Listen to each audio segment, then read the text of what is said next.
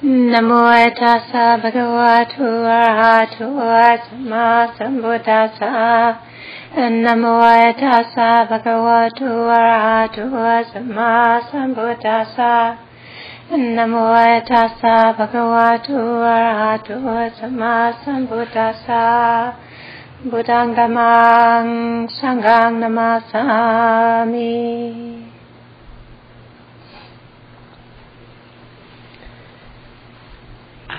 I thought this evening I would talk on the subject of dana, sila, and bhavana.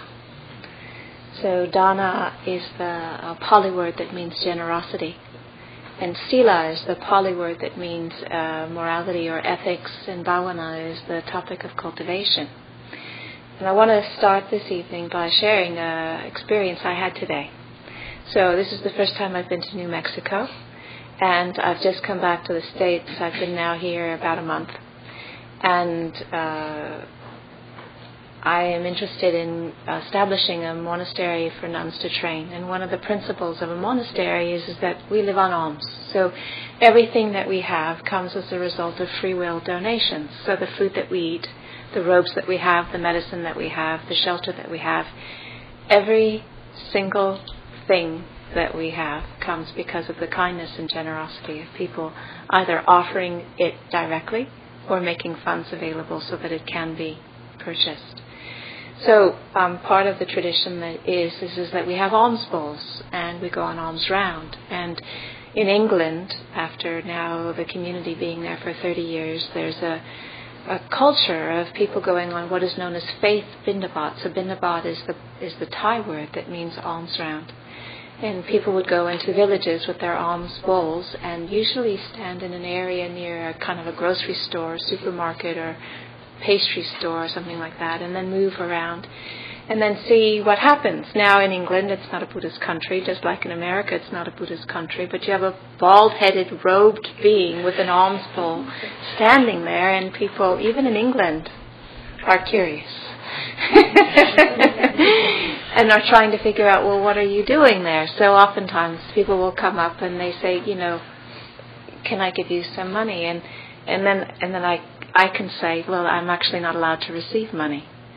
And then some people will think, well, then what are you doing here? Why are you standing here, and why do you look like that? And what is this for?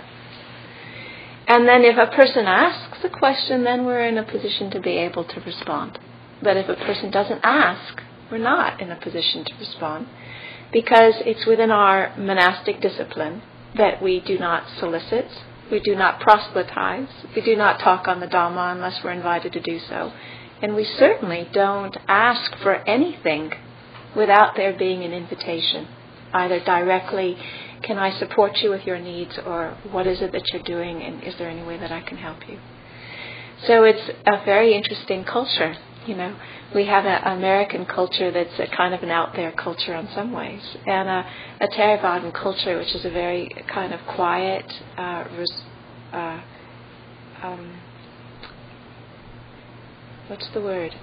cautious about presenting our needs in a position where our needs are not obviously going to be taken care of. So in a Thai culture or in a Sri Lankan culture, what happens is the monks and nuns who have alms bowls, they walk usually at a designated time through the streets, and the storekeepers or the home people in the house, they know, and they have prepared food, and they make the food available, and then the monks and nuns go back to the monastery and they share out what's there to everybody, as well as there's often things that are prepared in the monastery. And so it's a kind of a lovely system. And in the northeast Thailand, particularly 20 years ago or so, it was a very poor part of Thailand. And so what would happen is a family would bring a dish, like a papaya dish or a rice dish or some kind of a dish, and then whatever leftovers were, they would split them up so that whoever came to the monastery would get whatever leftovers were left. And they would go back to their families with a complete nutritious meal. So in a poor area, there were all kinds of benefits that would come from participating in this, not to mention there's a rich culture that it gets established about coming to the monastery and sharing alms and taking precepts and spending time meditating and supporting the monastics.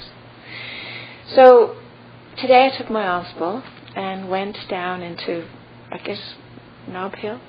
Yeah. In front of the co-op. And did the New Mexico version of Alms Round, which is I stand there quietly with my alms bowl and see what happens. And most everybody coming into the co-op were very friendly, and happy to see me, and and people were kind and gentle and generous in their responsiveness to me. And as often the case, they didn't have a clue in the world what I was doing there or why I was there, or even asked. Yeah, except for one. Yeah. So there was one fellow who asked, and then he said, "Oh." He said, "Yes, and I can help you with that." So he'd just gone into the store to get a whole big pile of fruit and vegetables because he wanted to juice them up, and so he offered some things in my bowl, and so I was there, and then I walked to a park and I had a meal, and it was lovely.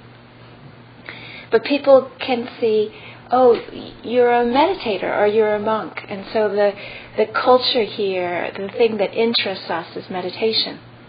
That's the thing that captivates our attention, activates our interests, and that's the place where we're interested. We want to meditate. And so people can come and they can ask questions about meditation and do, and it's lovely. But in an Asian culture, the practice starts with the practice of dana.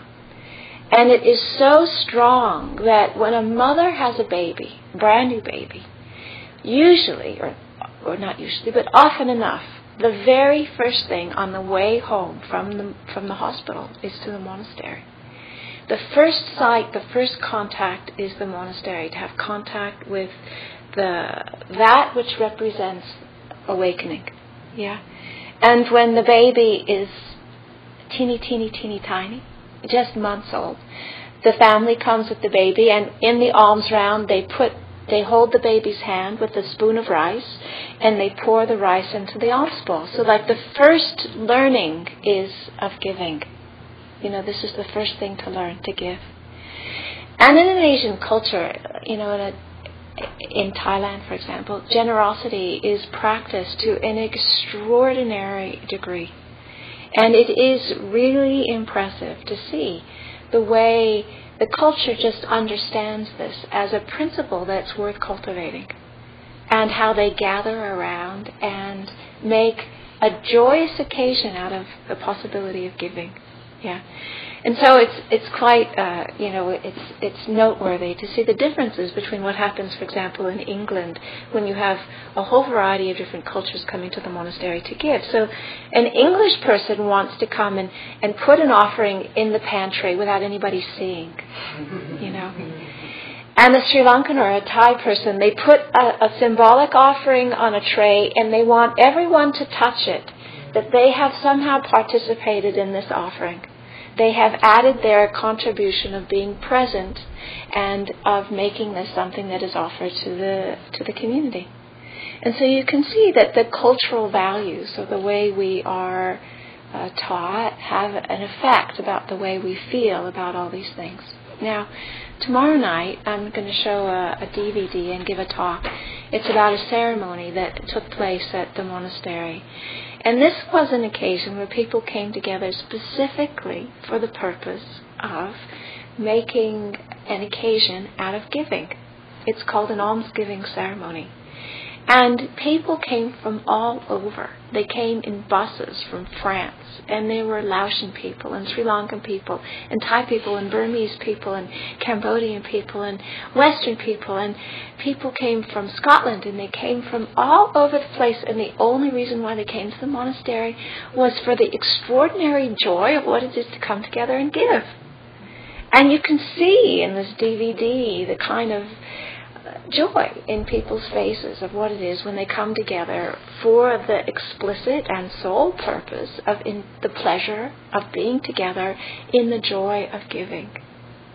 Now, one of the ways in which a monastic community can serve as a really powerful reminder for an extended community is because the fact that we live entirely on free will donations requires a context where our survival is dependent on generosity of others in order for us to live.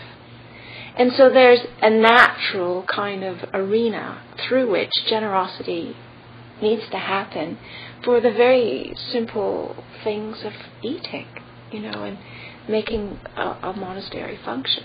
It only functions because of generosity. And so one of the ways in which the sight or the symbol of a monk or a nun can be uplifting is because if you see an alms mendicant who you know lives on alms, you can say that this person's life is the result of the sum total generosity of everyone and everything that has been offered for the entire duration that they have lived as an alms mendicant.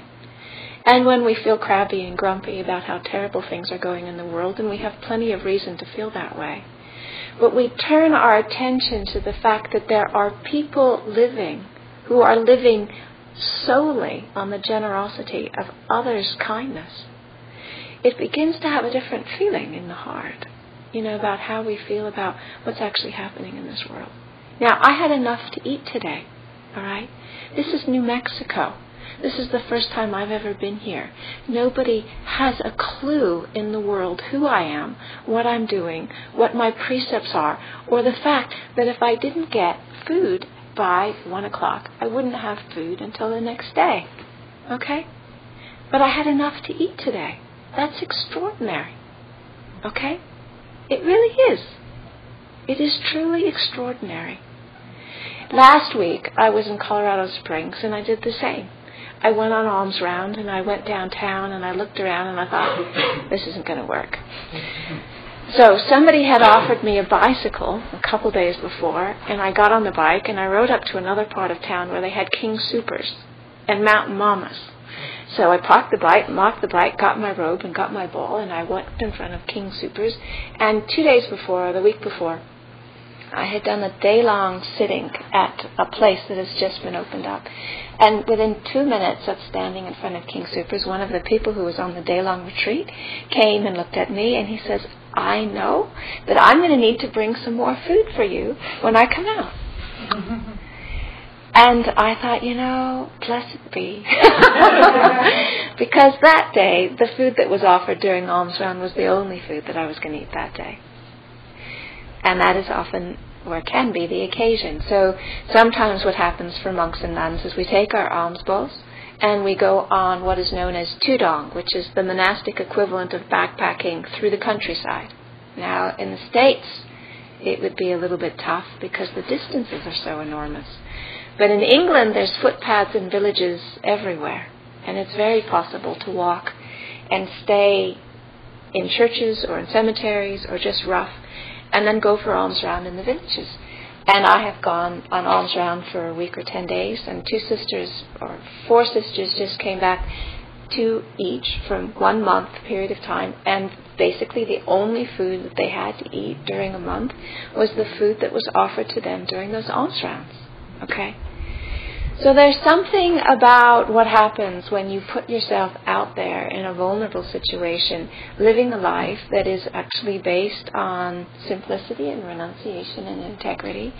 And there's something about the archetype of a shaven head and robes and an alms bowl that even in cultures that have no traditional association with that, there can be a response that is generous and kind and supportive and interested and willing to find out what's needed. And I've had extraordinary experiences doing this, and part of the reason why I continue to do it, even though sometimes, on a hot day, it's like, well, there might be other more comfortable things to be doing on a hot day, And I was living in Toronto for a while, and it was not an easy time for me internally. I was going through a rough time, and I didn't have a lot of support. There wasn't a community supporting me, and I wasn't close to a monastic community. I was very much on my own. And I made a point of going on alms round every single week. And in Toronto, there was a farmer's market. And I went to the farmer's market every single week. And as it turned out, the food that was offered during that alms round once a week ended up being much of the food that I ate. Okay? So it was sustaining me. And one day I went, and as was the case, I was standing there not saying anything, and a person came up, and she said, tried to put money in my bowl, and I said that I wasn't able to receive it. And she said, well, what are you doing? And I said, well, this is for the alms food for my meal for the day. And so she went back into the farmer's market, and she came back with 2 entire bags of groceries, and she offered them to me. And I said, well, normally what happens when an offering is made is that we chant a blessing. Would you be okay with me chanting a blessing? And she said, yeah, that would be fine. So I said, okay. So I said, well, just allow your attention to rest in the goodness of your heart that has brought forth this generosity. I've known her 30 seconds. We're standing in the middle of farmer's market in downtown Toronto. And the floodgates just started open. And she just started pouring tears. And so I'm chanting and she's pouring tears. And I finish the chanting and she says, thank you. And I think, she's just giving me 2 bags of groceries. I've known her for 30 seconds. And she leaves and she says, thank you. And there's something about this which is so beautiful because it's so unpresumed. I have no expectation that I eat. I have no expectation that people respond. I have no expectation that anything happen. And yet, I have been living this way for 20 years. And for large sections of that time, I have been living rough, without knowing how I'm going to live, without knowing where I'm going to eat, without knowing where I'm going to stay, And somehow or another, it has worked. So dana is a field that is an important field to cultivate. And one of the reasons why it's given one of the highest priorities in the paramitas is because the cultivation of generosity gives us access to our own innate goodness directly. When we give, we actually are the primary recipient of the benefit because we have direct access to our own goodness. One of the reasons why that is so incredibly important is because anybody who's spent more than 5 minutes sitting on the cushion knows there are times when the things that we experience are really challenging. And unless we have direct access to our own goodness, we engage in a battle rather than find a way of opening to what is arising with kindness, with gentleness, with respect, with compassion and wisdom. So our goodness becomes the ground of being from which everything else can emerge. So the classic training is you first start with dana. And then when we start understanding what it is to feel good, then it's natural that we reflect that when we don't feel good, we don't like that feeling and we want to do what we can not to have that. So it's a kind of cause and effect kind of relationship. And so we can see that when we say things that are rude or aggressive or divisive, it doesn't leave a nice feeling. And then we sit down on a cushion and it goes around and around and around and around and around and around and around and around and around. And so there's a natural continuum between having access to one's own goodness and wanting to live in a way where we're not experiencing remorse or regret from the things that we do or the things that we say or the way that we live or our livelihood. And so the whole concept of living without harm, living without harming any other living being, is the basis of the precepts to support in a more refined way around areas around behavior, or what's appropriate, what's not appropriate, as reflections rather than commandments. so that we can live with more and more sense of lack of remorse, more and more sense of feeling confident, and more sense of being able to continue to come back and trust, yes, there's goodness in our hearts. Now, many of us take it for granted. I would venture to say that in this group, most likely, nobody has murdered anybody. Am I correct? As a best guess. And yet, how many in this group have actually reflected on the fact that no one, or we, or you, haven't actually taken the life of any other living being today? So it almost becomes like the fabric that goes unacknowledged. And that's actually something to remember. Because particularly when we're feeling low or down or depressed, or we're feeling sick, or things are not going well for ourselves, there's a whole basis of goodness that's in place that we completely overlook as just being the norm. And it's important not for it just to be considered the norm, because there are plenty of people in this world for whom they cannot say they did not take the life of any living being in one particular day. So when we reflect on our moral integrity, we can use it in order to allow our own sense of well-being and goodness to brighten. That we can actually feel the sense of confidence about what we're doing, rather than our attention focusing on the one bit that's actually irritating or not going well, or we feel disturbed by. Now, one of the things that happens in a traditional culture, which is actually something that all of us could make use of, is that particularly in the Sri Lankan culture, they have what is known as a good karma book. And we would think, oh, come on, give me a break. But it's actually very, very skillful. The culture is based on the principle of dana and generosity. And anytime anybody, a member of the family or the family as a group, makes a significant effort to do something that's kind or generous, they write it down in a book and they date it. And then when a person's feeling down or depressed, or they're sick, or when they are dying, they go through their good karma book and they read it. And they remember all of the things that they have done their whole life that has been kind and generous and supportive of something that is very uplifting to the heart. And I think, I think a lot of us would benefit from something like this. Now, I was staying at a Bhayagiri monastery for 6 months a number of years ago, and there was somebody who was a friend, and she was talking to me about the predicament that she was experiencing.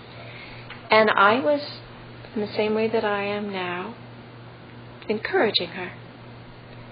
And her face looked like I just asked her to clean out the pit toilet without any gloves on, For her to contemplate her own goodness was such a shock to her system and so revolting. It was like it just took an enormous amount for her to begin to consider that actually might be something worth her while.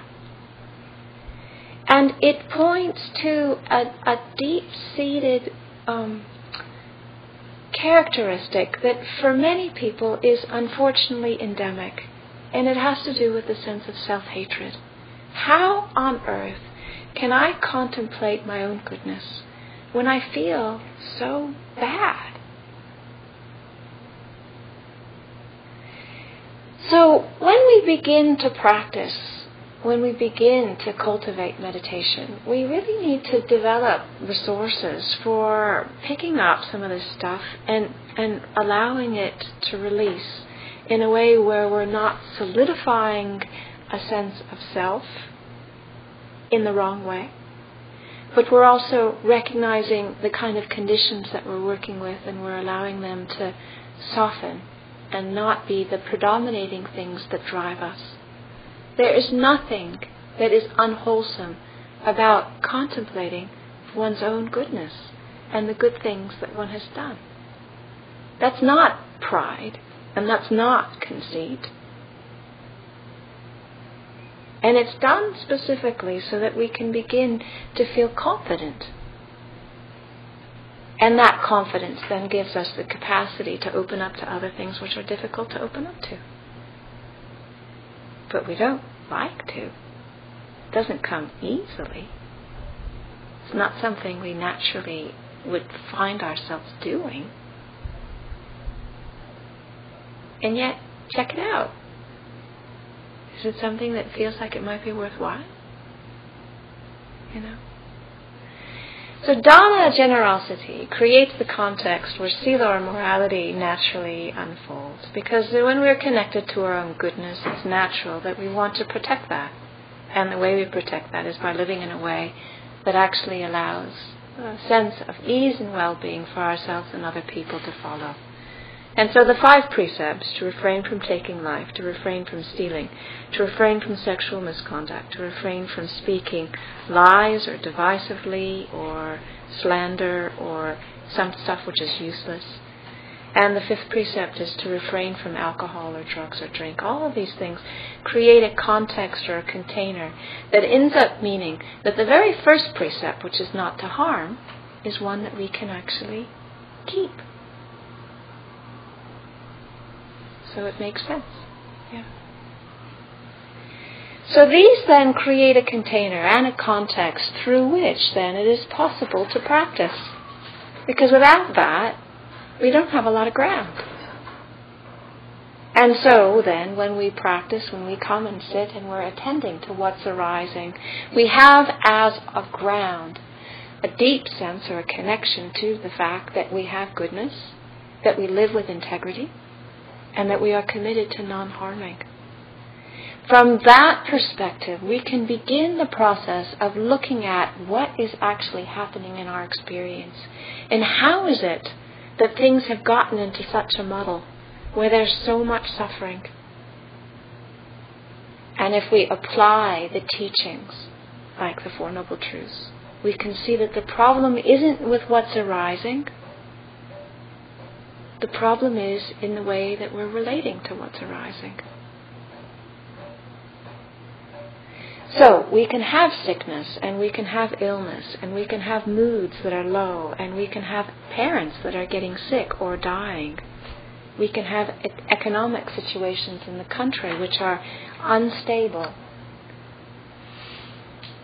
In themselves are not a problem. The problem is not wanting them to be there. Somehow wishing it was otherwise. Expecting that our bodies not get old, expecting that our bodies not experience pain, expecting that we should always feel bright and light and happy and cheerful at all times under all circumstances. Expecting relationships to be stable and fulfilling when their nature is that they change. And so when we are able to bring to what our living experience is from this basis of having some source, then it makes it a lot easier to be able to bring our attention to the problem at hand and focus there. So dana supports sila, and that supports bhavana, the practice. The practice illuminates our relationship between all things, and it makes it obvious that it's important to be generous.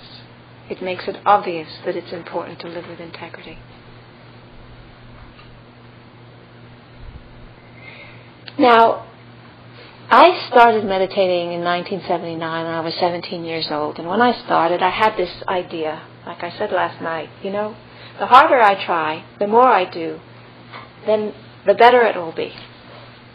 And, get me out of here, This life is tough, it's hard, and I want out.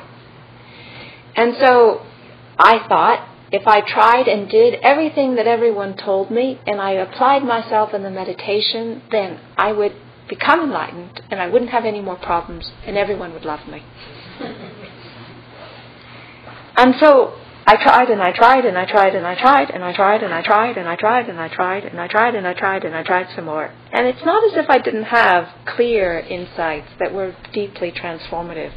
But I suffered so much still, and I couldn't understand why am I suffering so much. You know? I'm trying.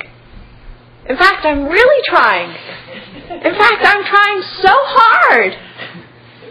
And then there was some kind of a recognition there's something wrong in the way that I'm trying. There's something in the trying itself which is actually hardening me to what it is that I'm experiencing, which is participating in the problem.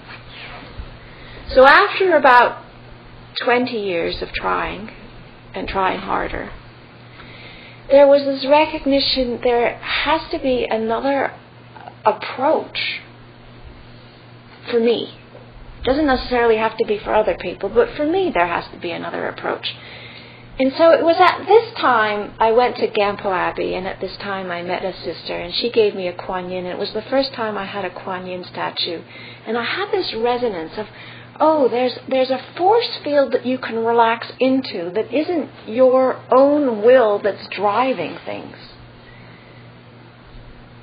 And what is that? Well, for me, the only language that I had for it was love. If one relaxes into a field of love, it's a completely different experience than if one is driven in order to have certain experiences in order that one doesn't suffer any longer. So it was at that time that His Holiness the Dalai Lama was coming to the States, and there was a teachers' meeting, and then there were a number of monastics that went to Los Angeles for his teachings, and many took the Bodhisattva vows, including myself. And I knew that that was going to be a significant thing for me. And it was. Because there was a kind of a shift in my approach. And then from that, I went into the bush in Australia. And when I got to the bush in Australia, I started with a sense of, I'll keep the structure, and I'll read the Vinaya, and I'll do the suttas, and I'll walk and I'll sit, and I'll walk and I'll sit, and I'll walk and I'll sit, and I'll walk and I'll sit, and I'll read, and I'll walk and I'll sit, and I'll walk and I'll sit, and I'll walk and I'll sit, and I'll read. And it was like I needed to have structure that was familiar to me in order to feel comfortable in a place that was very unfamiliar. And so I did that for a while. But before I started all of that, I started with paying respects to the ancestors of the land and chanting Om Mani Padme Hum for many times and just bowing, just bowing, just bowing. And so I did this bit where I was doing my routine thing, and that lasted for a while. And then because I felt so comfortable with the land, I felt like, maybe I can relax, actually. And that this structure is actually an external structure that I'm imposing on myself, and it might actually not be what's needed. But because what had happened was there was a reorientation of view around the path, and there was an interest to begin to see what is it like just to receive things in awareness with kindness and respect without asking anything. What happens? My whole relationship with practice started to change. And being in the bush started as me being in the bush, and then me being in friendly bush, and then me being with family. And then the me started to soften. And then there was just more and more and more and more and more a sense of nature. It wasn't external nature or internal nature. It was just nature. Nature that was arising as body sensation, nature that was arising as memory or thought or feeling or perception, nature that was arising as cloud or tree or goanna or snake or water. And I could see that there was nothing where I could create a line and say, this is where I end and this is where that begins. And in that experience of being nature, watching nature, seeing nature arise and cease, there was no limit to the place where the care and the concern naturally wants to follow and flow. So, our hands, if something happens to our hands, we take care. If something happens to our feet, we take care. We take care because it belongs. We take care of family because they belong. We take care of Sangha because they belong. But what happens when there's no edge of what belongs? When everything belongs? When everyone belongs?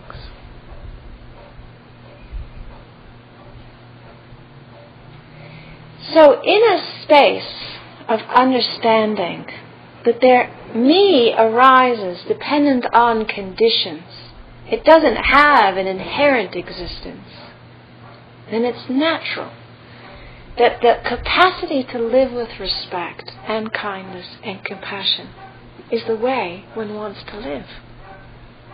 Because everything belongs.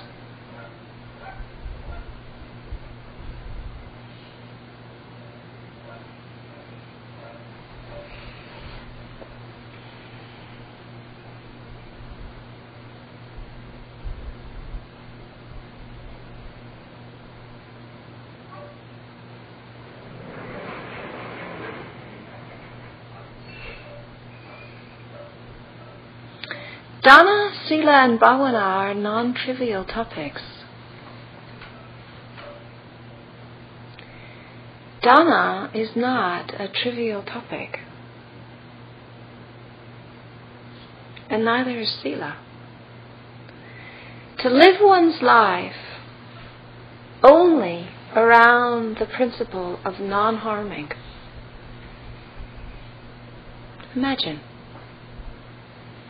Imagine what that would be like to live where we did not follow any single thought or any single action that was in any way harmful to ourselves, to another living being, to the community that we are a part of, or to this world.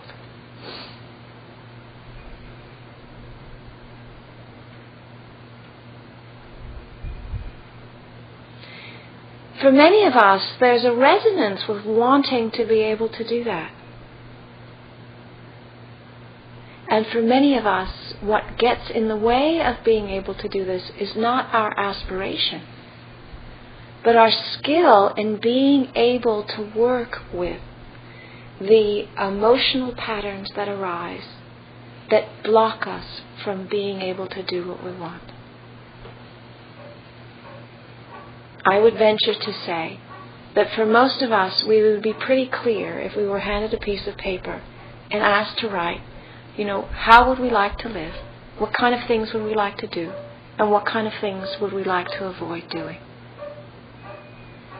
But in the heat of the moment, when we're feeling crappy or irritated or furious, or as somebody said today, when it gets hot like this, you feel like you want to bite a rattlesnake, It's so irritating sometimes just to be so hot, But how do you manage those experiences of being so irritated and still do what one feels is the right thing to do? So one cannot superimpose an idea of how it's supposed to be on top of our internal landscape and come up with a living response to what's arising. What is needed is skill, what is needed is compassion, and what is needed is resource. And that takes us back to having access to our own goodness, to living with integrity, and being able to cultivate and practice in a way that supports living so that we can realize what we're actually made out of, so that we, in fact, live with the deepest understanding coming into fruition. So maybe that's enough for an evening, for a talk, and then we can change the format and open it up and have a time for questions, discussions, comments, responses, your own personal stories, things that you disagree with, things that you agree with, or just stories that you have about what it is like to live and contemplate, share in this way.